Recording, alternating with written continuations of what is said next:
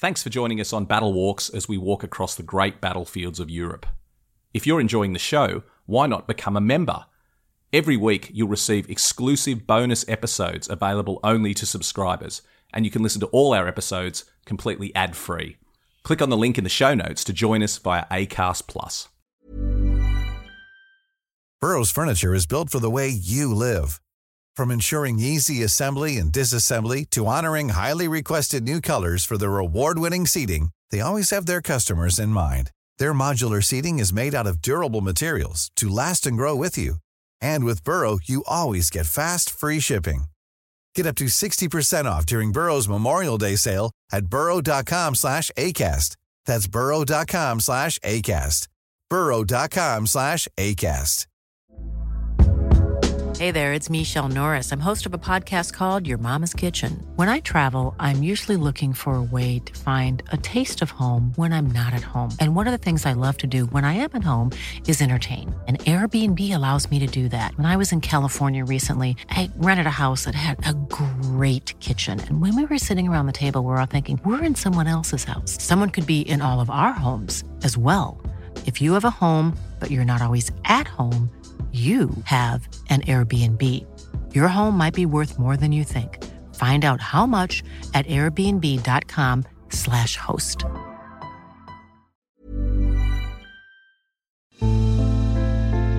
A Living History production. I'm Matt McLaughlin. And I'm Pete Smith. We're battlefield historians who love nothing better than getting out and walking the ground where great battles in history took place. And now we'd like you to come with us. Every week, Battle Walks will take you to one of the great battlefields of Europe. As we walk the ground, we'll dig through the pages of history, we'll uncover the secrets of the battlefields, and most importantly, we'll tell the stories of the people who fought and died there. Welcome to Battle Walks.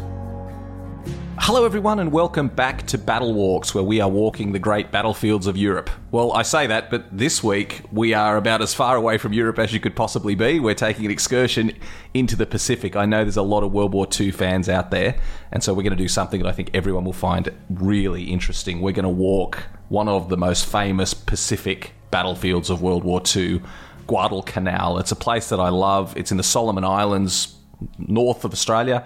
It's a fascinating place. I love going over there. I've been there many times, and it's just a really intriguing destination. So a little bit of a departure from what we normally do on Battle Walks, but I think it's going to be interesting. Pete, interesting one for you as well. Oh, it is, because I've never been. So I know nothing, and I know very little about it. So I've been buffing up on the history and trying to get a feel for it. But I'm looking forward to listening to what you've got to say as well. It's a nice balance, mate, because normally you're leading me around some of these amazing battlefields that I haven't been to. So this one will be a little bit different. It's a battlefield I know very, very well and have walked the ground a dozen or more times probably. But it's going to be a good one. I think it's going to be a good one for everyone. And in a way, Pete, I think you represent the listeners here. You can put forward the questions that you would ask about this relatively unknown corner of the world. So, I mean, you, Pete, I know you live in a World War I battlefield, but you also do quite a bit of touring around the World War II sites of Europe. Does World War II hold that same fascination for you as World War I does? Oh, absolutely. And I mean, in reading your notes and doing a bit of research on this, even more so because there are the relics and the site is fairly much unchanged from the fighting. And that's what I really enjoy, is when something you can actually pin down where you are exactly. You can look at enemy positions and work it out as you're walking. And certainly that's the feel I get from this action. So yes, it has a bit of everything really. And I'm looking forward to, as hopefully the listeners are as well, to finding out more about the battle itself. Well, let's talk a little bit about Guadalcanal. Maybe we should start with where it is. So it's northeast of Australia in the Pacific Ocean, east of New Guinea. So it's about a 3-hour flight from Brisbane in Australia if you head up there to the Solomon Islands. And this is the main island in the Solomons chain. So it's called Guadalcanal, and it sounds like a waterway, but it's not. It's the name of the island. It's a Spanish name from Spanish explorers that came through there centuries before the Second World War, and they called it Guadalcanal. And the reason this is even featuring in the history books is because the Japanese, we'll do a quick little summation of the Pacific War at this stage. So we're talking very early in the Pacific War here. This was the first campaign America participated in during the Pacific War, during the Second World War in its entirety. And what had happened is obviously on December 7, 1941, Japan attacked Pearl Harbor, and at the same time they began their advance through Asia and the Pacific, and did very well over the coming months. And so by early 1942, they'd captured large parts of Asia and the Pacific, and particularly the Dutch East Indies was a major target for them, today's Indonesia, because of its ample supplies of oil and rubber. And to protect those gains, what they called the Greater East Asian Co-Prosperity Sphere was the name the Japanese Empire gave the whole area. They came up with a very clever plan. They were going to secure islands in the Pacific that formed a ring around their conquests in Asia and build airfields on each of those islands. And the theory was that would then protect them from the US Navy, who they knew were sure to launch attacks on them. And we can't overstate the importance, Pete, of aircraft during the Second World War. They're still very important today. Obviously, air superiority is everything in warfare. But during World War II, when we didn't have missile technology, we didn't have, particularly effective ways of shooting down aircraft, and when everything was transported by ship, aircraft, especially in an ocean environment like the Pacific, were an absolutely deadly weapon, weren't they?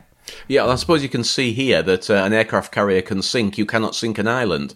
So if you can build air bases on these islands, then far better than spending lots of money on aircraft carriers that don't particularly last very long occasionally. I heard a great example recently about the importance of aircraft carriers and island bases in the Pacific War, and actually linking them back through history to castles. And it made it, and at both levels, it really increased my understanding of the importance of these in warfare. Because if you think about 1,000 years ago, when a castle was the important thing, like why, when the Normans conquered England, why did they build castles everywhere? And when you think about it a little bit more, what you realise is castles don't just hold people; they also hold horsemen, and men on horses could be garrisoned in the castle. And what that effectively meant is that any army attacking the castle could be repelled within one day's ride of the castle. They could send the horsemen out, they could fight, and then they could come back to the castle and shelter that night and have food, treat their wounded, replenish their weapons, swap their horses out for new ones if they have to, and come out and fight again. So it meant within one day's ride of any castle, the castle dominated the landscape, and it was very difficult for an army to attack it.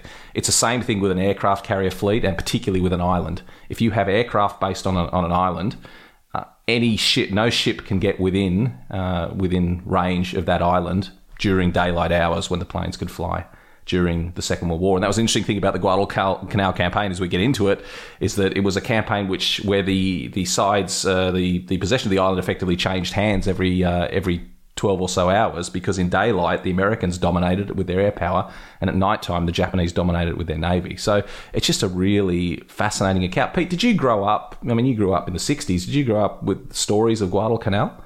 I did, and more so, obviously I served as, for those that don't know, I served as a Royal Marine, and so Guadalcanal to me also means American Marines. It kind of goes hand in hand. So yes, I was always aware of Guadalcanal. I knew about it. I'd watched some of the early war films and also the documentaries as I was growing up. So yes, it was a name that I knew, but one that I have to say, was not. It just seemed so far away that it was interesting, but not that interesting, with Europe just being on the doorstep. Well, it's a fascinating one, and I apologise. There's a lot of information that I'm trying to get across here, because I just think it's such a novel story compared to what we normally do. So I'm bombarding you with information about it, but just to set the context before we do the walk.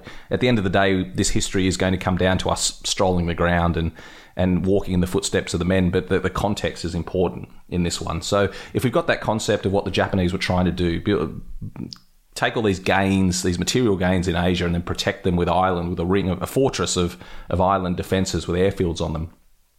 In May 1942, they set their sights on the Solomon Islands, and this was as part of a plan. They were going to capture Noumea, they were going to capture Fiji, and they were effectively going to isolate Australia from America, which they thought was an important plan. They were not going to invade Australia. Let's get that one out of the way. I don't want to wander off too far on a tangent, but the Japanese were not intending to invade Australia. They were going to isolate Australia by capturing Pacific Islands, which in effect would have done exactly the same thing, but they weren't going to land troops and try and capture Australia.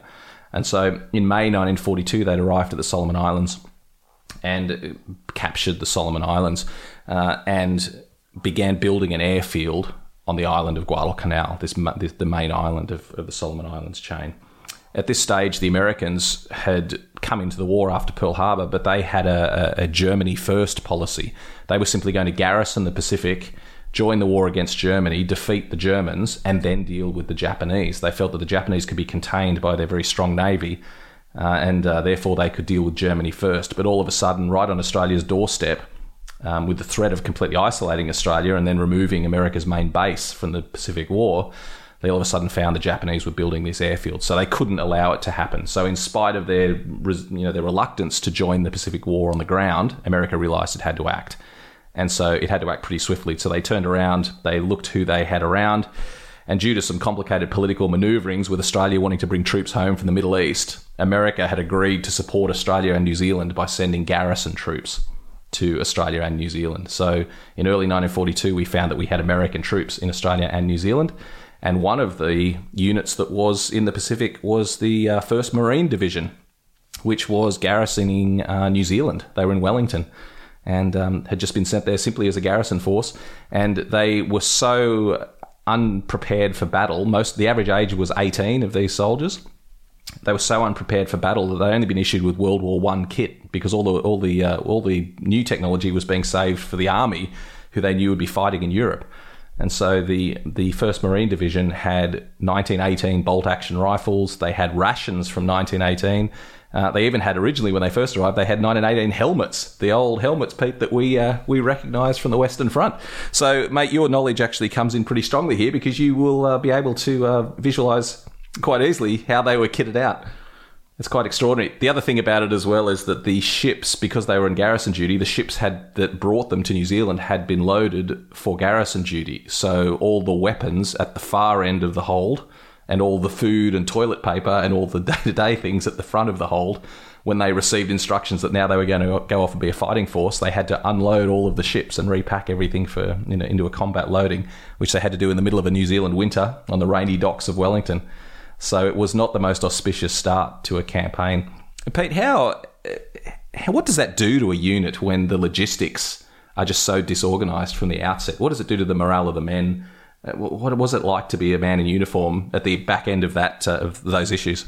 You'd have to say what morale? It would absolutely kill morale. The one thing that you, as a fighting man, what you want to know where everything is, that it's all to hand, that you've had experience of using it, that all your kit is your own kit. And the problem with that, if you've been prepared for garrison duty, then everything wouldn't even be your own equipment. Almost certainly it would be just stuff that was handed out. So they've got to be re-kitted out. And even if that happens and they get the right kit and it's the right place, you need time to get used to it, for it to wear into your body, and for you to get just get used to handling new equipment. And so that would all be not available. The other thing, as well as garrison troops, then there wouldn't be that camaraderie you get of guys that have seen and worked together, and perhaps even if you haven't seen any combat, have been training ready for an invasion or for a landing. You need that camaraderie and that belief in your fellows alongside of you. So that wouldn't be there as well. So there's so much that's not going to be there for these guys. It certainly was a messy situation, to say the least, and incredible to think that those battlefields you walked, Pete. I mean, I'm thinking about the machine guns they carried as well, the big old water-cooled, the American equivalent, M41 or whatever it is, the American equivalent of the Vickers, which they would have used in the Meuse-Argonne, and now the Marines are still issued with those weapons, and the bolt-action rifles, the helmets, the whole thing. When I was in Guadalcanal on one trip a few years ago, whenever you go to the major battlefield sites, local kids come running out of the jungle with bags full of relics that they've collected and try to sell them to you for a few dollars. And the thing that I always love about Americans when it comes to relics is Americans stamp the date on everything. Even the Coke bottles, the glass bottles that Coca-Cola came in, they stamp the date on the Coke bottles. So you know what era everything's come from. Guadalcanal became a major base later in the war, and so for the rest of the war, there were literally millions of troops passed through there. So most of the relics that you find are from later in the war when it was a training base, not from the actual fighting there. But I was half-heartedly going through this assemblage of wreckage of relics that these kids were showing me. And they had a couple of water bottles, and I looked at one was from 45 and another one was from 43. And I'm going, that's getting a little bit closer to the mark. And then I turned the last one over, stamped on the bottom, 1918. I couldn't believe it. One of the original Marine water bottles that they brought with them. The only way that got there was a Marine carried that when he went there in the first contingent. This whole podcast might just be one giant tangent. We're never going to get to the walk at this rate, but it's Exactly. just a fascinating. It's just such a fascinating story. This might be a long one. But so that's the situation. So the poor old 1st Marine Unit soon, because not in a small part because of their exploits on Guadalcanal, would soon become one of the most famous forces in the entire US contribution to the Second World War. So the 1st Marine Division headed off, and their commander was General Vandergrift. And so when liaising with the commanders of the Pacific War that was coming up, they said, "How long do you need to get the 1st Marine Division ready to fight?" And he said 6 weeks. And they said, "Okay, we'll give you 6 days." And they pushed the landing date back from the 1st of August to the 7th. And off they went. They went off, they sailed up. They couldn't even say the name right. They had the name spelt wrong on the maps. They didn't have any maps to speak of. And they had with them an Australian who had worked in a coconut plantation on the island. And he was travelling with them as a bit of a scout to tell them what they might encounter when they landed. And under such conditions, the Americans made the first amphibious landing of the Second World War, when on the 7th of August 1942, they hit the beaches of Guadalcanal. It's just an incredible story, Pete. How does that make, as a historian and as a former service member, how does that whole story make you feel? Terrified. Yeah, I mean, just terrifying. They must have pulled it together at the last minute, and but yeah, the mental stress on the commanders, never mind the men, but the commanders taking their men ashore in such kind of unknown conditions and not knowing a great deal of anything. God, terrifying. Well, that's the backstory of why Guadalcanal occurred, and we're going to do several other walks on Guadalcanal because there's so much to see. But we'll talk about what happened. So, fortunately for the troops, they landed unopposed. There weren't many Japanese combat troops on the island. Most of the troops there were construction troops building an airfield, and so the Americans landed unopposed. They quickly captured the airfield, which was a boon for them. It's one of the great mistakes the Japanese made was that they didn't defend the airfield on Guadalcanal, because they lost the airfield on the second day and never regained it. The rest of the Guadalcanal campaign, if you want to understand what the campaign of Guadalcanal was about, it was about that airfield. The Japanese began to build it.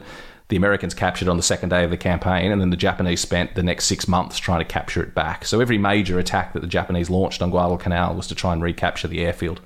It was the first and the longest Pacific campaign. It went on for more than 6 months. And the basic idea was that the Marines held the beachhead and the ground near the coast, and the Japanese every night would send in shiploads full of men to try and launch big attacks to take it back. And it was just some of the most savage, brutal fighting of the Pacific War, just ghastly. It was difficult for people to reinforce. The Americans couldn't reinforce very well. The Japanese couldn't reinforce very well. The men would run out of food on the island. There were 7 huge naval battles that took place in the waters around Guadalcanal. It just became what's the turning point of the Pacific War. This was an epic moment. They often call it the Gettysburg of the Pacific, because this was the point where the Japanese, the furthest they advanced through the Pacific before they were turned back. But just an absolutely epic campaign. And we'll go into more detail about the incredible battles that took place, that the Marines took place during 1942 and into the early part of 1943. But today we're actually going to focus on a story that isn't so well known. It's not so well known from the history books, but it's fairly well known through books and movies. We're going to talk about The Thin Red Line, which was a famous book by James Jones, who wrote the book in 1962. He served on Guadalcanal as a private, and he wrote this book, The Thin Red Line. A couple of movies have been made from the book. It's become one of the most famous stories of the Pacific War. And this wasn't a Marine action, this was an Army action, and people overlook the poor old Army in this whole story, but the Army arrived late in 42 and fought some very tough actions. And they also fought this action called the Thin Red Line. And that's what we're going to explore today. Pete, have you read the book or seen the movies, The Thin Red Line? I think I've read the book a long time ago. So it's highly likely one of those that I read as I was basically my interest in military history was growing, because it does ring a bell. But for either movie, no, I can't remember watching either movie. So I feel like I should have watched it before we got this podcast underway. But no, I'll be going and tracking down both of the movies, both of the versions of the movie. Well, the one people would be most familiar with would be the Terrence Malick film in 1998. Which was long and starred Sean Penn and several others, and Nick Nolte, and it's an unusual war film. It spent a lot of time dealing with the emotions of the men. There was a lot of self-reflection. There was a lot of lying in the dirt, noticing a butterfly crawling on a leaf, and a lot of that sort of stuff. So it was an interesting film. It was filmed in far north Queensland. It wasn't filmed in Guadalcanal. It was an interesting film. Not bad. Not one of my favourites, but not a bad film. I may have actually seen it. You've in saying that, I've got a feeling I have actually seen it, but it obviously didn't stick in my mind. The parts that they deal with of the battle that we're going to cover on this walk are particularly well done in terms of following the history. They do give you a good perspective of what was going on. Parts of it are complete fiction, but the parts of the battle they deal with were really quite well done to at least give you some inspiration for what this story was about. But that's what we're going to cover, the thin red line, which is a famous expression used originally for, obviously, the British redcoats, the thin red line holding back probably against the Zulus or someone like that. Pete, do you know where the thin red line comes from? I think it's earlier than that, but I'm not completely sure. I get the feeling it's possibly Quebec and Wolfe at Quebec, but I'm not sure. Somebody I'm sure will say, no, that's not right. But that's what instantly jumps into my head, that it's from some time ago. But not sure. If you know the origins of Thin Red Line, certainly send us a tweet or a message on Facebook and let us know. But this is what James Jones called his novel. It's an interesting thing about Guadalcanal. There was a number of people who served in the campaign who went on to great careers as writers. And so it means that we have a really good base of source material written by people who experienced it firsthand. Even though Thin Red Line is a novel, it's based almost perfectly on James Jones' experiences. And he's actually one of the characters in the book, but he never revealed which one he was. But sleuths have worked it out based on his service record. And it's fascinating. We've had great writers through the years that served on Guadalcanal and wrote fascinating memoirs about them. So we know a lot about the fighting here in a way that we otherwise wouldn't, simply because of the quality of the writing that came out of the campaign. So we should talk about the army. So the army arrived late in 1942. By this stage, the Marines had captured large swathes of the coast and had built a perimeter around the airfield and were protecting the airfield. By now, the Japanese had given up on trying to take the airfield, and it was the Americans' turn to go on the offensive, and they realised they had to push the Japanese off the island and to win the campaign. And so the army was sent in to start attacking the Japanese in their strongholds in the hills that overlooked the coast. And the interesting thing about this, Pete, is that today when you go to Guadalcanal, there are lots of interesting sites to see associated with the Marines. But most of those sites, or many of those sites, are now obscured by modern development because they're all along the coastline. But the army sites are up in the hills and the jungles overlooking the modern town. And therefore, because they're isolated, they tend to be much better preserved. So even though we remember Guadalcanal as a marine action, it's actually the army sites that offer better resources for the modern visitor. It's quite interesting, and I think it's a good thing that the army gets its dues in the Pacific War, because we think of the Pacific War as a marine action, the Marines landing, these amphibious landings, but the army committed hugely more troops than the Marines did and fought many tougher battles in many cases and did the lion's share of the lifting. The Marines were vital, obviously, to the action, but it was the army who contributed most of the manpower and did a lot of the heavy lifting during the war. I can feel that we should be strapping on our boots if we're heading up to the high ground, and also taking with us lots of water, which is something I'm sure we'll be talking about in a little while. Yeah, both very good points indeed.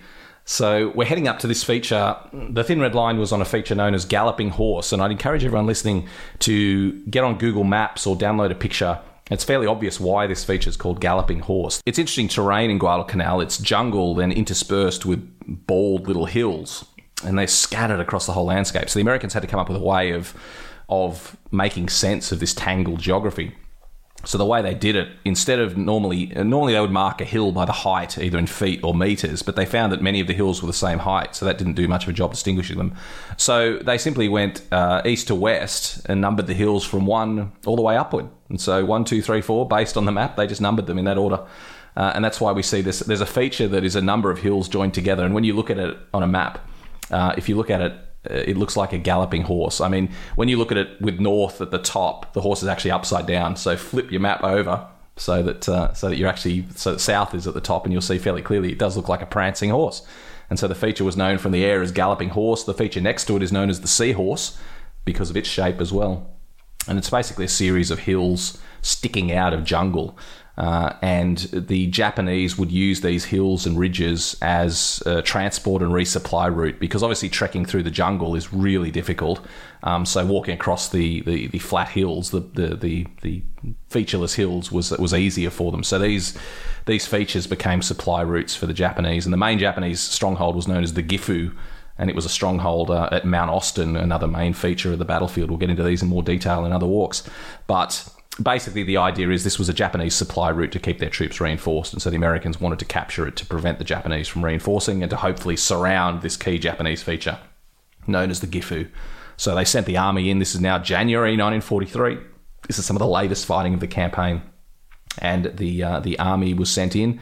The 25th Division was sent in, and it was the 27th Regiment, the 1st and 2nd Battalions of the 27th Regiment, that were sent to capture this feature known as Galloping Horse. And Pete, I sent you a map, and it's one of those features that doesn't take too much imagination to see why it's called Galloping Horse. No, it doesn't indeed, and it's also very interesting. I as per normal, would have presumed that the numbers were in fact height, so that was interesting. I didn't realise that they're just numerical.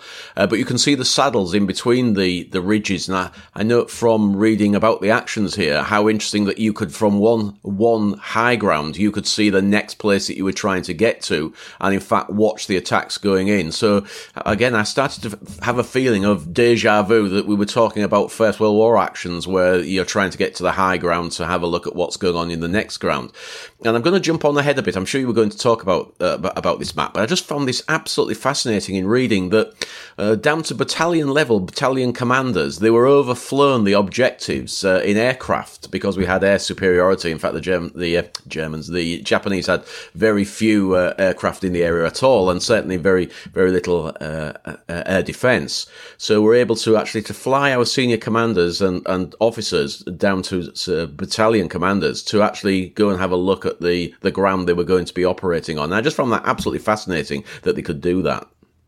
Yeah, the whole story is fascinating. You make a good point there too. It's a very small battlefield. Anyone that's ever been up there, I've taken lots of people up there, and when they get up, they're just amazed if they know the story of how small the area is. It's a tiny battlefield, and the fighting in Guadalcanal tended to be squads and sections and man-to-man. This was very much a very small unit type of fighting, probably more in common with Vietnam than with Normandy or the First World War, just because of the nature of the terrain. Small hills, small patches of jungle, and in that environment, your squad of 10 or 12 men will be instrumental in how you move forward. Very difficult to keep control of large formations like battalions in that condensed space. So we find very small squad actions taking place all over the place. And this is a great example. Even though we had 2 battalions here of the regiment participating, it was really only the 2nd Battalion that did most of the fighting. They were supported by the 1st, but it was the 2nd that did most of the fighting, and really only a couple of companies. So we're only talking a couple of hundred men, 300 or 400 men that participated in this attack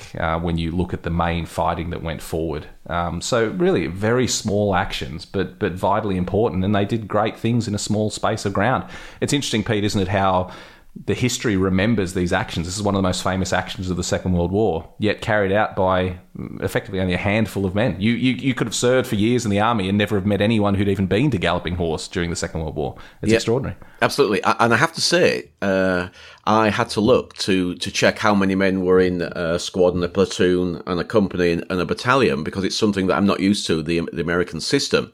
So it was very interesting. I don't know, I thought they were bigger than the British system, but they're not at all. And so, yeah, to get an idea of how many men when we were talking about the squad or the platoon, it was necessary to do some research. I'm just going to say how many. So 3 squads in a platoon, and that's 40 men with a second lieutenant, I should be saying, lieutenant in command. So, yeah, so very small actions taking place.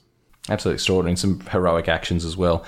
Well, that's the background. So basically, Japanese occupy this high ground. Americans are going to come in. The Japanese, by this stage, were completely unable to reinforce their men, and so we do always have to spare a thought for the Japanese in this. No food, very little water. Racked by disease. There was one description of a prisoner that they captured during this action, and he was so weak that they tied him to a pole like a pig that you just captured, and that was the only way they could get him down off the hill. And the whole way down, he was messing his trousers as he went down because he was just so racked with dysentery. So just horrific conditions. I mean, there's no doubt the Japanese are obviously a brutal enemy, especially in this campaign. But just there were no winners if you had to fight on Guadalcanal. The Japanese called it Starvation Island. In spite of that, the Japanese were still determined to defend every part of this island, and the casualties would be enormous for the Americans to capture this space. So let's go and walk the ground. No, it was just talking about a casualty evacuation. And again, it was something that I found very interesting because I'm used to talking about the evacuation of casualties on the Western Front. The fact that for a stretcher should be just 2 men, one at each end. Well, in most cases, it was one on each corner, so 4 men carrying a stretcher out. And here, between 6 men, sometimes 8 men, and occasionally 12 men to get one litter, which is the American term for a stretcher, out of this terrain. And I just found that absolutely fascinating. And I presume it's just because of the heat, the temperature, and the difficulty of the terrain. So yeah, more men needed here than we when we think of the First World War. When we think of the battlefields of Passchendaele and the enormous effort to get the wounded away from the front. Well, the same here. Well, Pete, thank you for adding that because it's a really important point. And when occasionally I lead tours to Guadalcanal and take a group over there. And, the one thing I should say is the town of Honiara, which is the capital of Guadalcanal, is actually the remains of the US base. Oh, that's something I should have mentioned. The town of Honiara, which is now the capital, is the remains of the US base from the Second World War. When the local people came back after the war, they found that on the island of Tulagi, which used to be the capital, they had their native village. But on this main island of Guadalcanal, they now had a fully functioning base with plumbing and buildings and electricity. And so it made sense that would become the new capital. And the airfield that the Japanese began constructing and the Americans took over, and the Americans named Henderson Field after Lofton Henderson, a man killed at Midway. Henderson Field is now Honiara International Airport. So when you fly in, you land at the airfield that was the point of the whole campaign. So the town of Honiara, which is the only place you will stay in the Solomon Islands, is the battlefield. Every time you walk down to the supermarket or down to the pub or walk down the street, there's a place I love going to, which is the Yacht Club at Honiara. It's really just a big thatched roof with some plastic tables and chairs and cheap cold beer and a good place to get a hamburger. One of my favourite places to go at the end of a long day.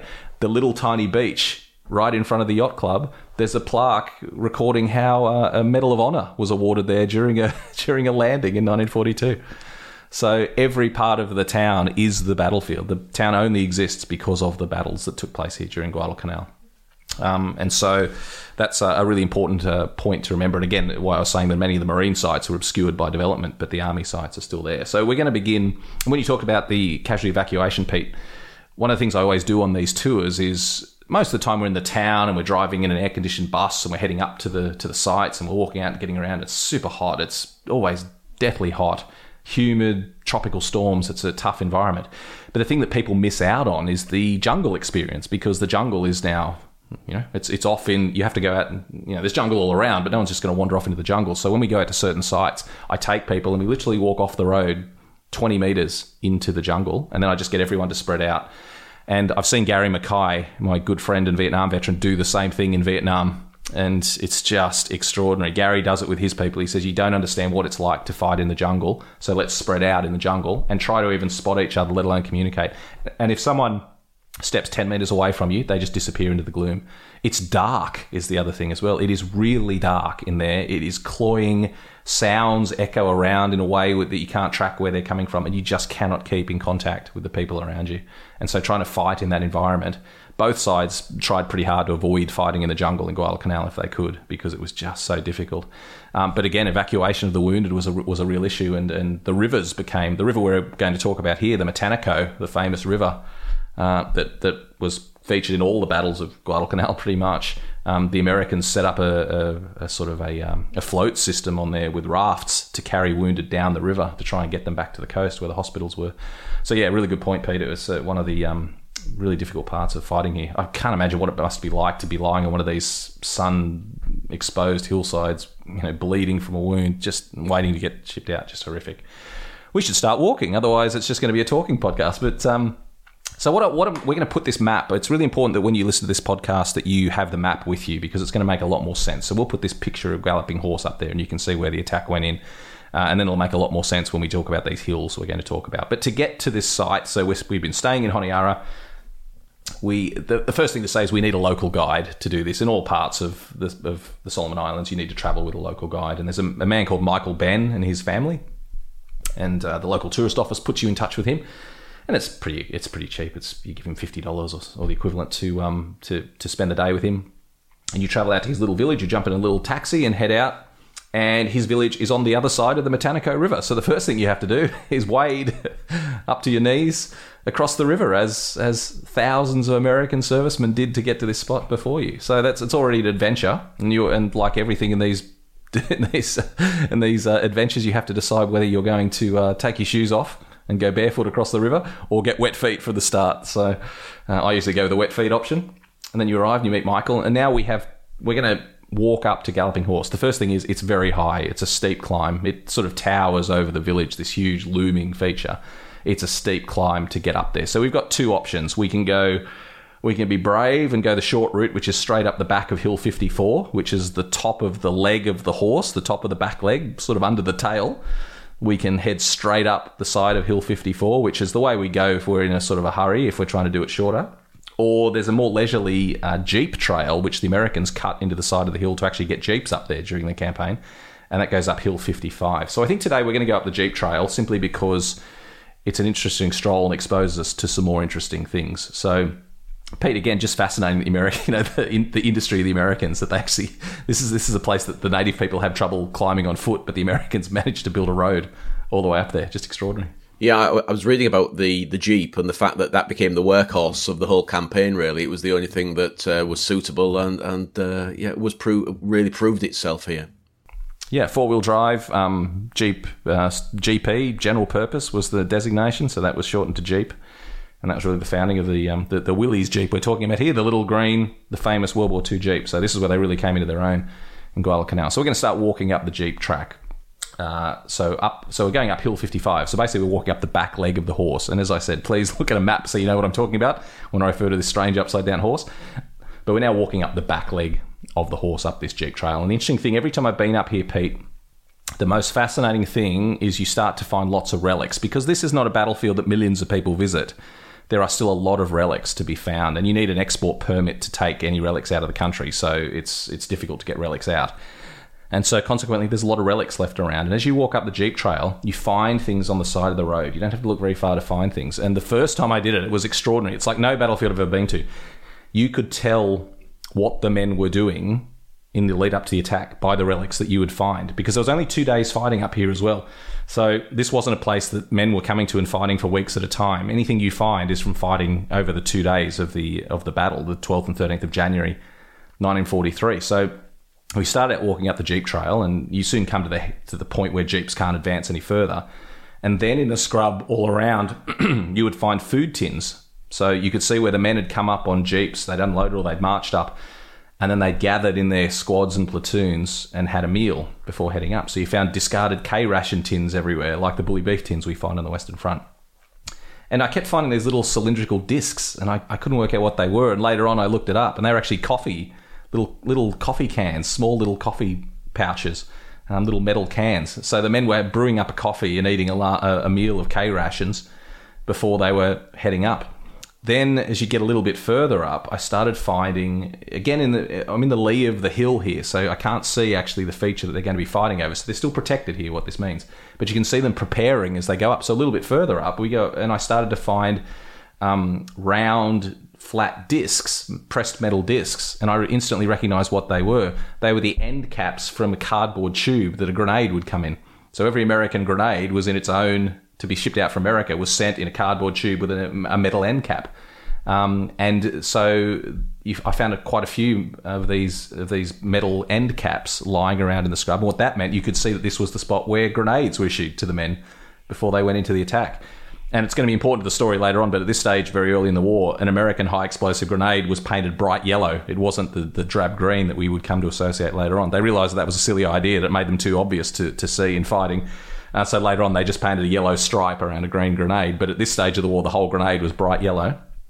And so you'd find the end caps off the tubes as you head up. And then further on, as I started to get up further and further and further, I started to find Garand clips as we got near the top of the hill. And so the Garand was the rifle that the Americans were using. And famously, when you empty the magazine, a clip flies out and you have to load a new one. And so I started to find these clips everywhere as we got to the top of the hill. So I realized as we started to crest the top of the hill, for the first time, the men were coming under fire. The men could see the enemy and they started shooting from these positions. And as we go on and on through the walk, you would just find more and more relics. Then up in the Japanese positions, you'd find Japanese cartridges from the machine guns.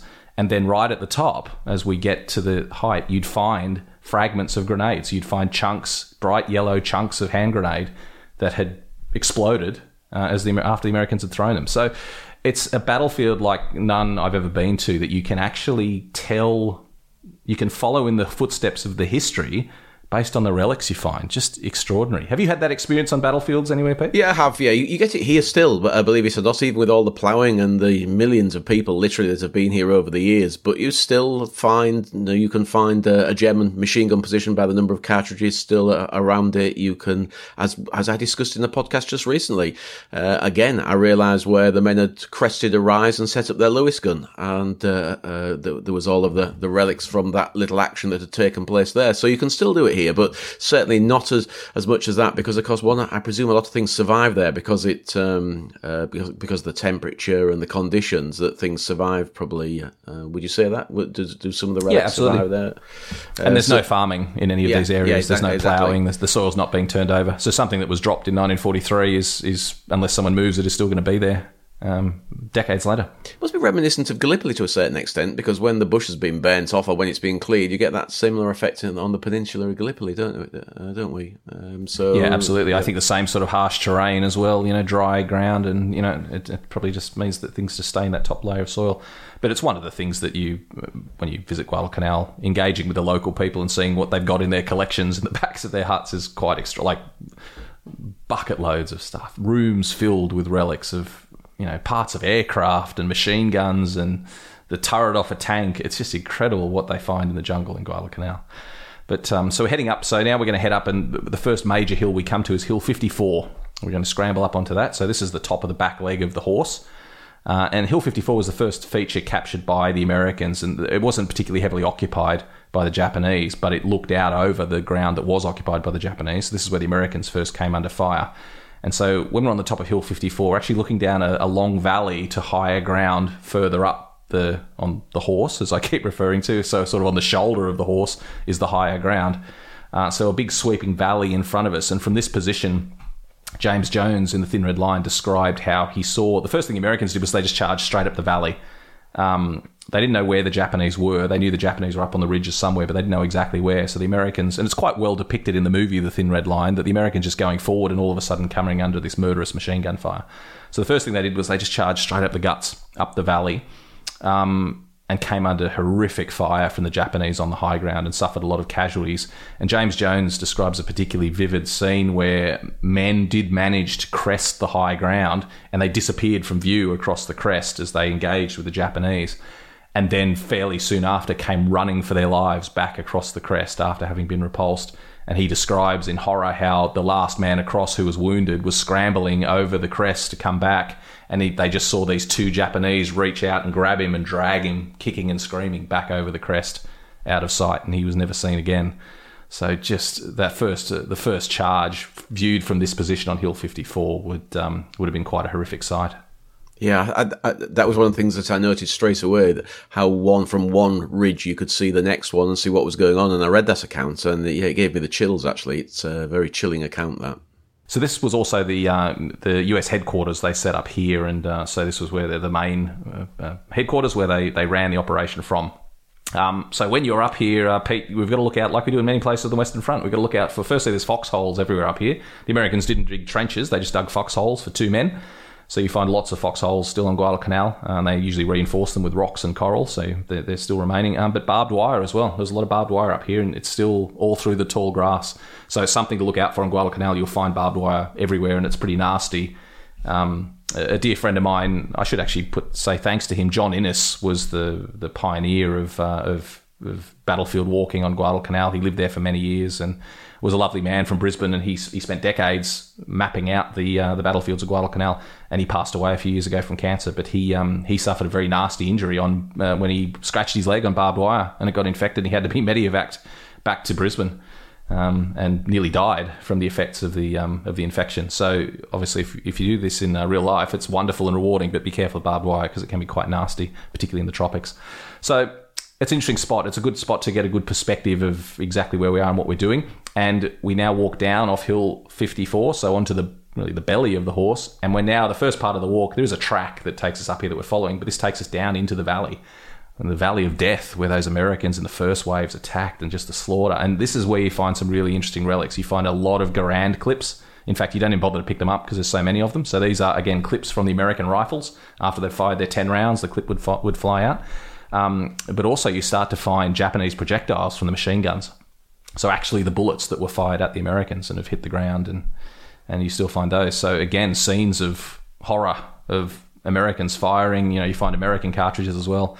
And then Japanese bullets in the ground, showing that the Japanese were firing with deadly intent on the Americans as they charged up.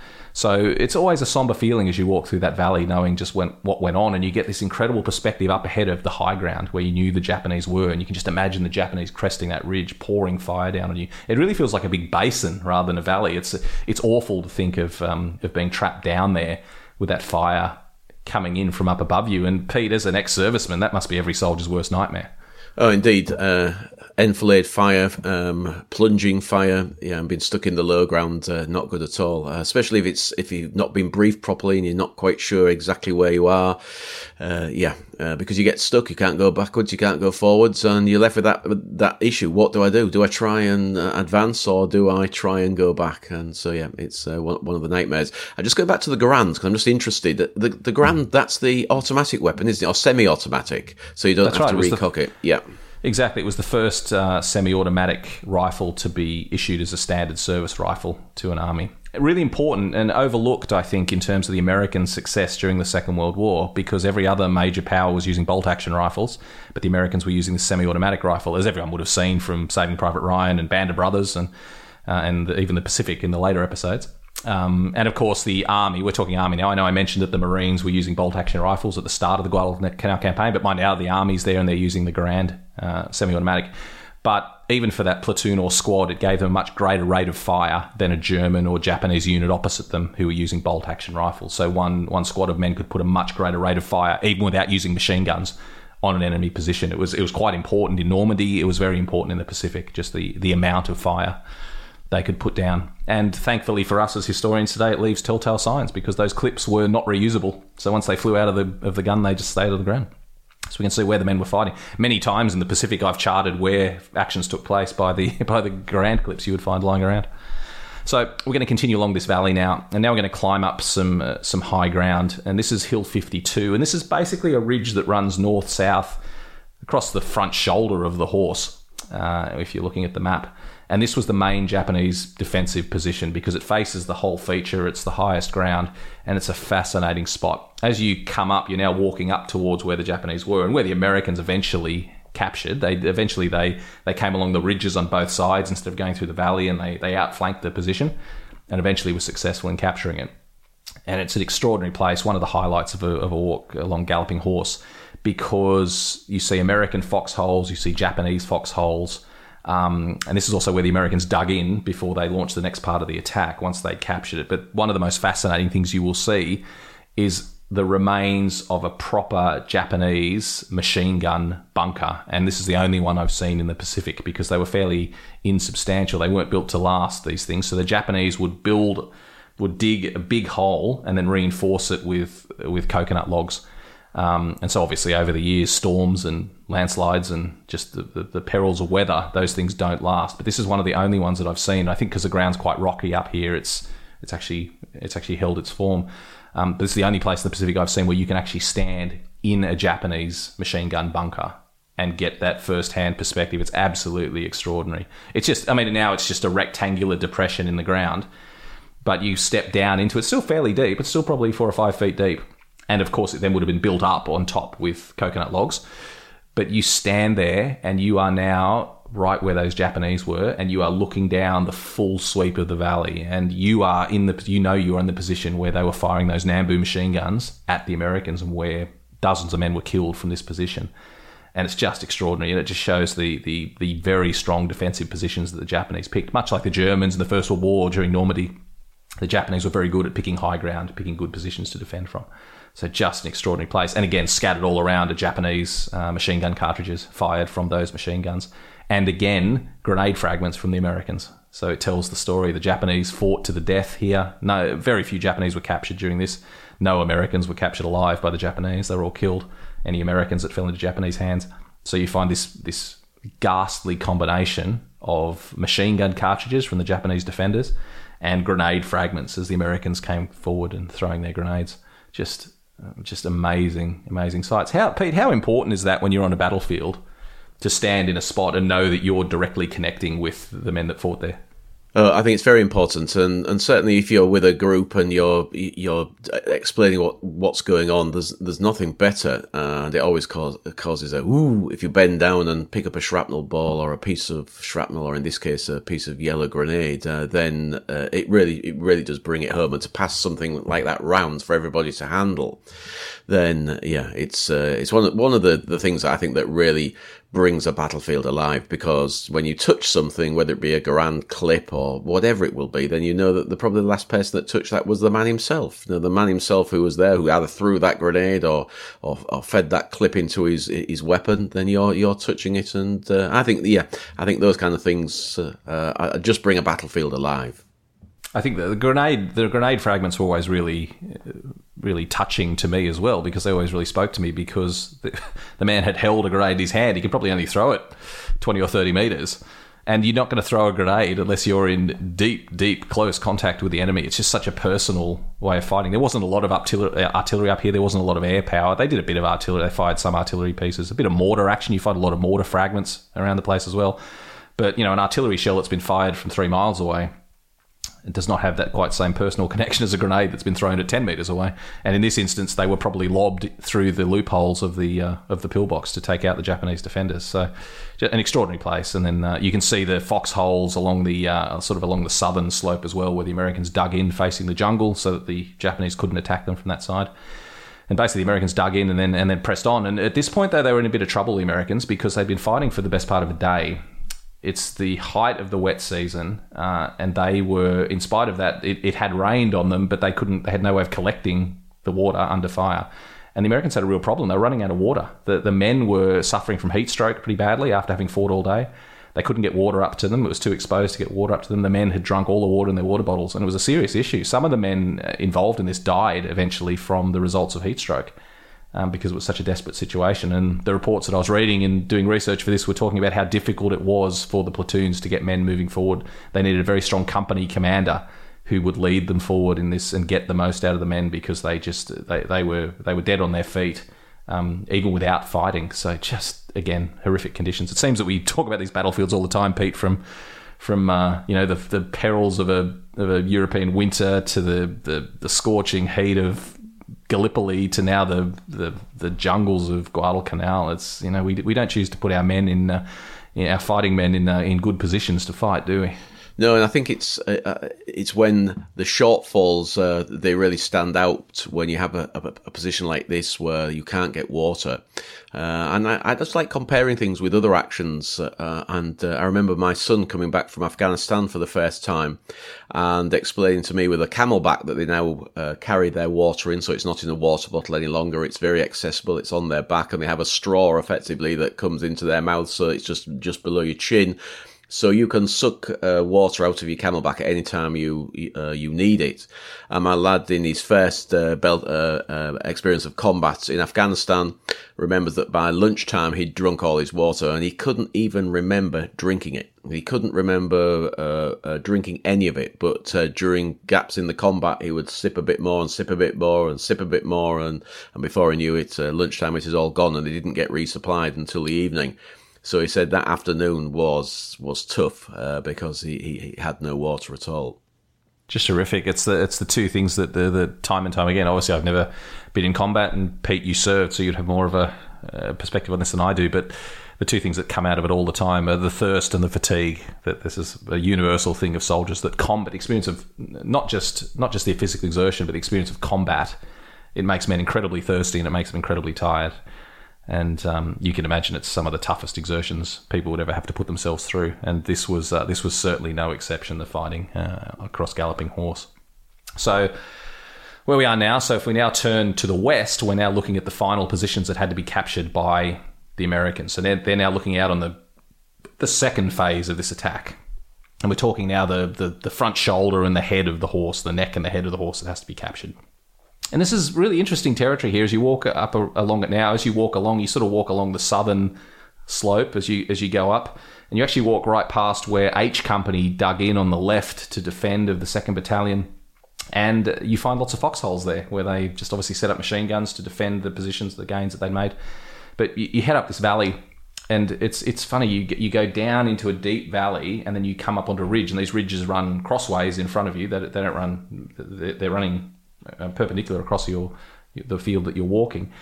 And so you have the same experience the Americans did. You leave the high ground, you dip down into valley, and there you're sheltered. There might have been a few mortar rounds coming over, but you couldn't get hit by the machine gun fire. You were relatively safe in these areas. But then you had to have the courage, or basically following the order, to then walk up the next ridge. And as soon as you crested that ridge, you came under fire from machine guns again. And on each of these ridges, the Japanese were dug in with machine gun bunkers. So you would have to dip into a valley, come up, capture the next position, dip into the next valley, come up and capture the next one.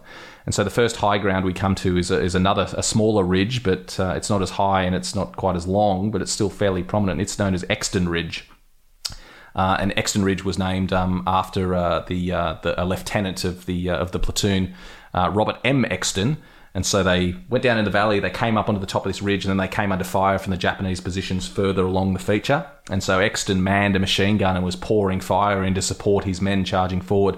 And a Japanese mortar landed pretty much right on top of him, and it blew both his legs off. And his men rushed to help him and put tourniquets on to stem the flow. And he kept pushing them off, telling them to stop wasting their time, that he knew there was nothing that could be done. And soon after, he bled to death on Exton Ridge. So Exton Ridge was named after Lieutenant Robert M. Exton, or Lieutenant Robert M. Exton, who gave his life there. Again, just these small little heroic tales, Pete. Just one life that disappeared. Just an incredibly heroic tale.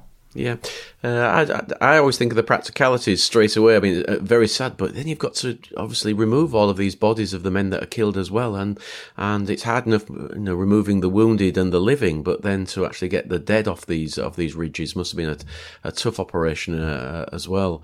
And I don't know. Do you know where the Japanese are buried? Were they removed from here, Matt? All the Japanese from the Japanese were generally buried in mass graves all over Guadalcanal, and for decades after the war, and still goes on today. Every time I'm at Guadalcanal, there's usually a party of Japanese there who are coming to look for bodies, and they find the skeletal remains, and then they burn them. They hold a religious ceremony and cremate them at the Japanese memorial, and then scatter them in the jungle near the memorial. So the Americans tended just to bury the Japanese in mass graves, but their philosophy, as it's always been, was no man left behind. They would remove all of their own bodies. And there was a very large cemetery near the airfield on Guadalcanal throughout the Second World War. Those bodies had now been moved either to the Philippines or to Hawaii, to the Punch Bowl Cemetery. So last time I was in Hawaii, I visited many of the men that I'd followed on Guadalcanal. And I believe Sims and Exton, the two people we're talking about here, are both buried in Punch Bowl in Hawaii. So now, probably the most interesting feature, and a feature of this battle that has captivated me for a very long time, the Battle of Sims Ridge, and small action by any standard. Really only a handful of men participated in this. This is where the movie The Thin Red Line did a really good job. The climactic scenes where... Who was it? It was John Cusack, I think, played the role of the officer that led this charge. But it's a very good example of just this small unit, a handful of men launching this attack. So basically, they got to this the second last feature before the Horse's Head, and the Horse's Head is just a bald hill, and so it wasn't a particularly good defensive position. The Japanese had some bunkers up there, but the main defensive position was the Horse's Neck, this area known as Sims Ridge, and the Japanese had a very strong network of bunkers dug in at the top of Sims Ridge. And so the Americans had arrived. They'd actually by now swung around the right flank. They swung around the base of Exton Ridge and they came up via the right flank. And so they were attacking attacking up a gentle slope up towards the Japanese bunkers, and the officer of the company sent forward a man named Lieutenant Weldon Sims, led a few men forward, but also with the battalion XO, who was Captain Charles Davis. And they went forward together with a handful of men, and they found that in front of the Japanese positions, even though there's a lot of machine gun fire, there was a low rock shelf which extended along the ridge. And the fascinating thing, Pete, is it's still there today. You can literally crawl out in the well, not the footsteps, in the hand and knee prints of these men. You can crawl out, you can see exactly where they dug in. There's foxholes where they dug in, and then you can crawl out and you can keep sheltered from the crest behind this rock wall. So they went out with a very small party of men just to reconnoitre around, and Sims decided he needed a better look, so bravely he rose up above the rock shelf and took a bullet straight through the chest and was killed instantly and then removed. So that ridge is now known as Sims Ridge after Weldon Sims. But Charles Davis, the battalion XO, was there with him as well, and he noted the situation and noted that there was a complex of Japanese bunkers. So he went back and reported back to his commanding officer and said, "Give me 6 men, and we will sneak up that rock shelf. And then when we're in position, we will blow whistles so that you know we're in position, and we'll cover the main charge as it comes up." And so that's what they did. So they said to Davis, "Okay, off you go." They gave him 6 men, and they headed off, and they snuck up this rock shelf. What happened, though, was when they got just below the bunkers in position to blow their whistles, the Japanese spotted them and started throwing grenades and firing at them. And so Davis decided to take matters into his own hands. So he just said to the 6 men, "Let's go." And they charged straight up the slope and basically went crazy amongst the Japanese position. And the 6 or 7 men in his party killed scores of Japanese and captured 2 or 3 bunkers, machine gun positions. It was a brutal fight. At one stage, Davis went to fire and his rifle jammed, so he pulled out his revolver and killed the Japanese with that, and grenades going off all around. And none of the Americans were killed in the charge. They all survived. A couple of them were wounded, but they all survived, and they captured the entire position that had been meant for most of the battalion. 3 companies had been allocated to take this position, and by the time they got there, Davis and his men were already holding it. And I've told this story before, but one of the times when I went up there, that one of the men involved in this attack, when they were issuing weapons, he took with him a shotgun, a Remington pump-action shotgun. He took with him up there, and the other blokes in the squad gave him a little bit of a hard time about, "Don't you want your Garand or something a bit more effective than that?" He said, "No, I just feel more comfortable with the shotgun." He used it to great effect to clear these Japanese bunkers. And one time when I was up there walking Sims Ridge, I looked down, and there at my feet was the metal end cap off a World War II shotgun cartridge. The cardboard cartridge had long since disappeared, but the metal end cap was still there. So I have that now on my shelf, and it's one of my most prized possessions. So that it's not often that you can find a relic that you know not only what day it was fired, or what action it was fired in, but you can know the man that fired it during that heroic action. Just extraordinary. That is a fantastic story, that, Matt. I've heard it before from you, but it's just, again, it makes the hairs on the back of my neck go every time you tell it. It's great to have something that is so connectable to an individual. I haven't been able to find out his name. I know the names of the men in the squad, but I haven't been able to find out who was the one that carried the shotgun, but that would be my next piece of research. But that was just an absolutely amazing find. And I had the honour a few years ago of taking Charles Davis's son back to this site, because I should say that, unsurprisingly, Charles Davis was awarded the Medal of Honour for this, the American equivalent of the Victoria Cross, for this action on Sims Ridge. And as I said, depicted very well in the book and in the movies, The Thin Red Line. It's the crucial part of the whole battle. And I had the honour of taking Charles Davis's son, Kirk, to this area, and that was very emotional for him 3 or 4 years ago to walk this ground. And he was very, very teary at that spot where he'd had grown up with his dad, hearing so much about this fighting, and then to stand in the spot, and we found the remains of the bunkers, and to stand right there, we stood below the rock shelf where Sims had been killed, and Sims was a mate of his dad's, and so he had heard the story when Sims was killed. To stand in that spot and to walk up that slope and stand there where his dad had been awarded the Medal of Honour, just a wonderful moment. I know you always talk about, Pete, taking family members back as just such a special part of the experience, but that for me was one of the most special parts of the whole experience.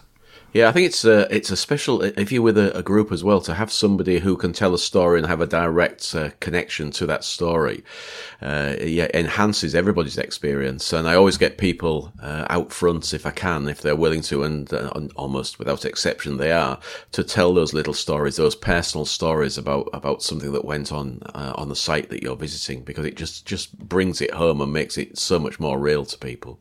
It's always I had a very strong connection with this story of Charles Davis, because you could walk literally in his footsteps and the footsteps of his men in this action, and it was something that really spoke to me and really had a big influence on me. So several times when I went to Guadalcanal, doing other things, not even to do battlefield tours, just doing other things that I was doing as a historian, I dedicated a day or two to head up on Galloping Horse and to walk in the footsteps of these men as they attacked. And every time I went up there, I discovered something new. So firstly, being on Sims Ridge was enough, and then the next time I went up there, I found a site where I thought the Japanese bunkers probably were, and then I went up the next trip and some local people confirmed it for me and then said, oh yeah, look, here's some Japanese machine gun cartridges. So just extraordinary place. We're going to head down very briefly off Sims Ridge, dip into a little valley, and then up onto, simply to say that we've done it, we're going to walk up onto the final objective, which is Hill 53, which is the head of the horse, and this was the final position. There was a famous photo taken of Charles Davis and his men up here on Hill 53, standing next to the opening to a Japanese bunker. Interestingly, not one of the bunkers they'd captured. This was definitely on the horse's head on Hill 53, but this was the final point. It's a hill that looks out over an absolute sea of jungle in every direction, and this is the final point. The Americans dug in here, and that was really the end of the battle. They'd captured it. They'd denied the Japanese the ability to resupply the Gifu. The Americans then held it for the rest of the campaign. I mean, I say the rest of the campaign ended on February 9, so they only had to hold it for another month before the Japanese all packed up and left. But, just extraordinary, amazing work done by the army in really difficult conditions, but just great success. And you can stand there on Hill 53 and look back over the battlefield and look at the jungle that surrounds you and think of both sides. It was very difficult fighting for both sides, and just a very special place to be, Pete. Indeed. I'm just going to add something else that I just, in my research, that I found was interesting, because artillery was such a very big part of the Great War, the First World War. But one of the things that they trialled here was time on target, which had never been used before. This is the very first location that it's going to be used during the Second World War, and it's where guns at different locations and further back at different distances are firing with the aim that the rounds all arrive at the same time at the target. Where previously, of course, different guns firing from different locations, they'd say open fire at 7:30 and they'd all open fire, but the rounds from the guns further away would arrive at a different time. So here was the first time they tried time on target here during the fighting on these ridges. You do find a fair chunk of artillery fragments around, sometimes some pretty big ones too, which were fired from ships out in the bay, supplying in Iron Bottom Sound, it's now called, because there's so many ships and planes on the bottom of it, but supporting the attack. Bombs from aircraft as well. They had fairly limited air support here, but some aircraft did come in and bomb the site. And mortars as well, lots of mortar rounds. Obviously, the mortar was a small artillery weapon that squads could carry with them. So mortars on both sides, you find Japanese and American mortar fragments as well. Is pretty key. When we leave here now, Pete, we can either head back the way we came, and it doesn't take too long to get back down, or we can do something quite novel. We can walk down through the jungle. There's a waterfall. And if you're with a guide that's offering this as part of the service, they bring inflatable truck tubes with them, and you float back down the Matanico River, which is quite a nice way to do it. And float back down to the village. I'd be going that way, definitely.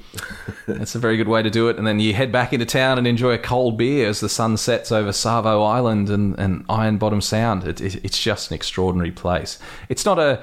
It's a bit of a challenging destination, the Solomon Islands, but it's a rewarding one if you're in any way into military history. It's an absolutely fascinating destination. So, I mean, this has just been one walk we're going to do, Pete, out of many on Guadalcanal, I'm sure. But what have you thought, Pete? Could you see it there in your mind's eye? I'm hooked. I want to go. Well, I've promised Pete that when he makes it back out to Australia at some stage on an extended trip, we'll do a trip up to the Sollies and check it out, because it's a remarkable place. But it's been a remarkable walk. I hope you enjoyed it as much as I do. As you can probably tell, it's a place that's very important to me, and that I never tire of going back to. And I haven't been in, obviously, a couple of years with COVID, and I'm desperate to get back there. So thank you for joining me and enabling me to, humouring me as I recount my adventures up on Galloping Horse.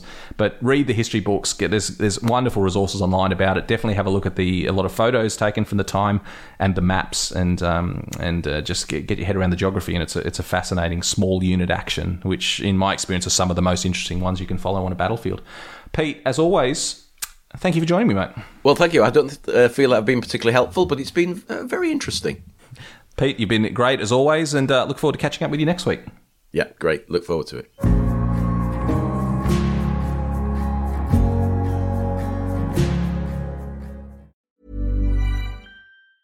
Mom deserves the best, and there's no better place to shop for Mother's Day than Whole Foods Market. They're your destination for unbeatable savings, from premium gifts to show-stopping flowers and irresistible desserts. Start by saving 33% with Prime on all body care and candles. Then get a 15-stem bunch of tulips for just $9.99 each with Prime. Round out Mom's menu with festive rosé, irresistible berry chantilly cake, and more special treats. Come celebrate Mother's Day at Whole Foods Market.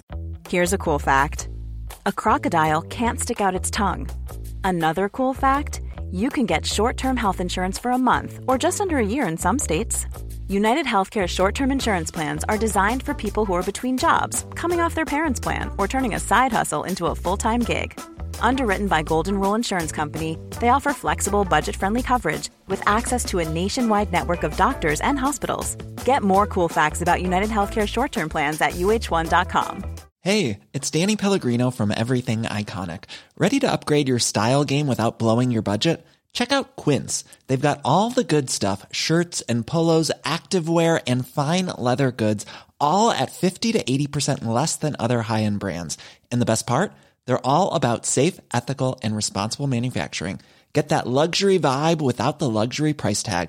Hit up quince.com/upgrade for free shipping and 365-day returns on your next order. That's quince.com/upgrade. Thanks for listening to the podcast. If you would like to support the show, there's a couple of ways you can do it. Firstly, you can become a member. For a small monthly fee, you can subscribe to the show and listen to every episode ad-free, and also receive exclusive episodes directly from Pete and I. So see the link in the show notes to sign up at Acast Plus and become a member of the show. Also, if you want to make a one-off contribution, you can now buy us a coffee. Visit buymeacoffee.com/battlewalks and you can make a small contribution there. See you next week.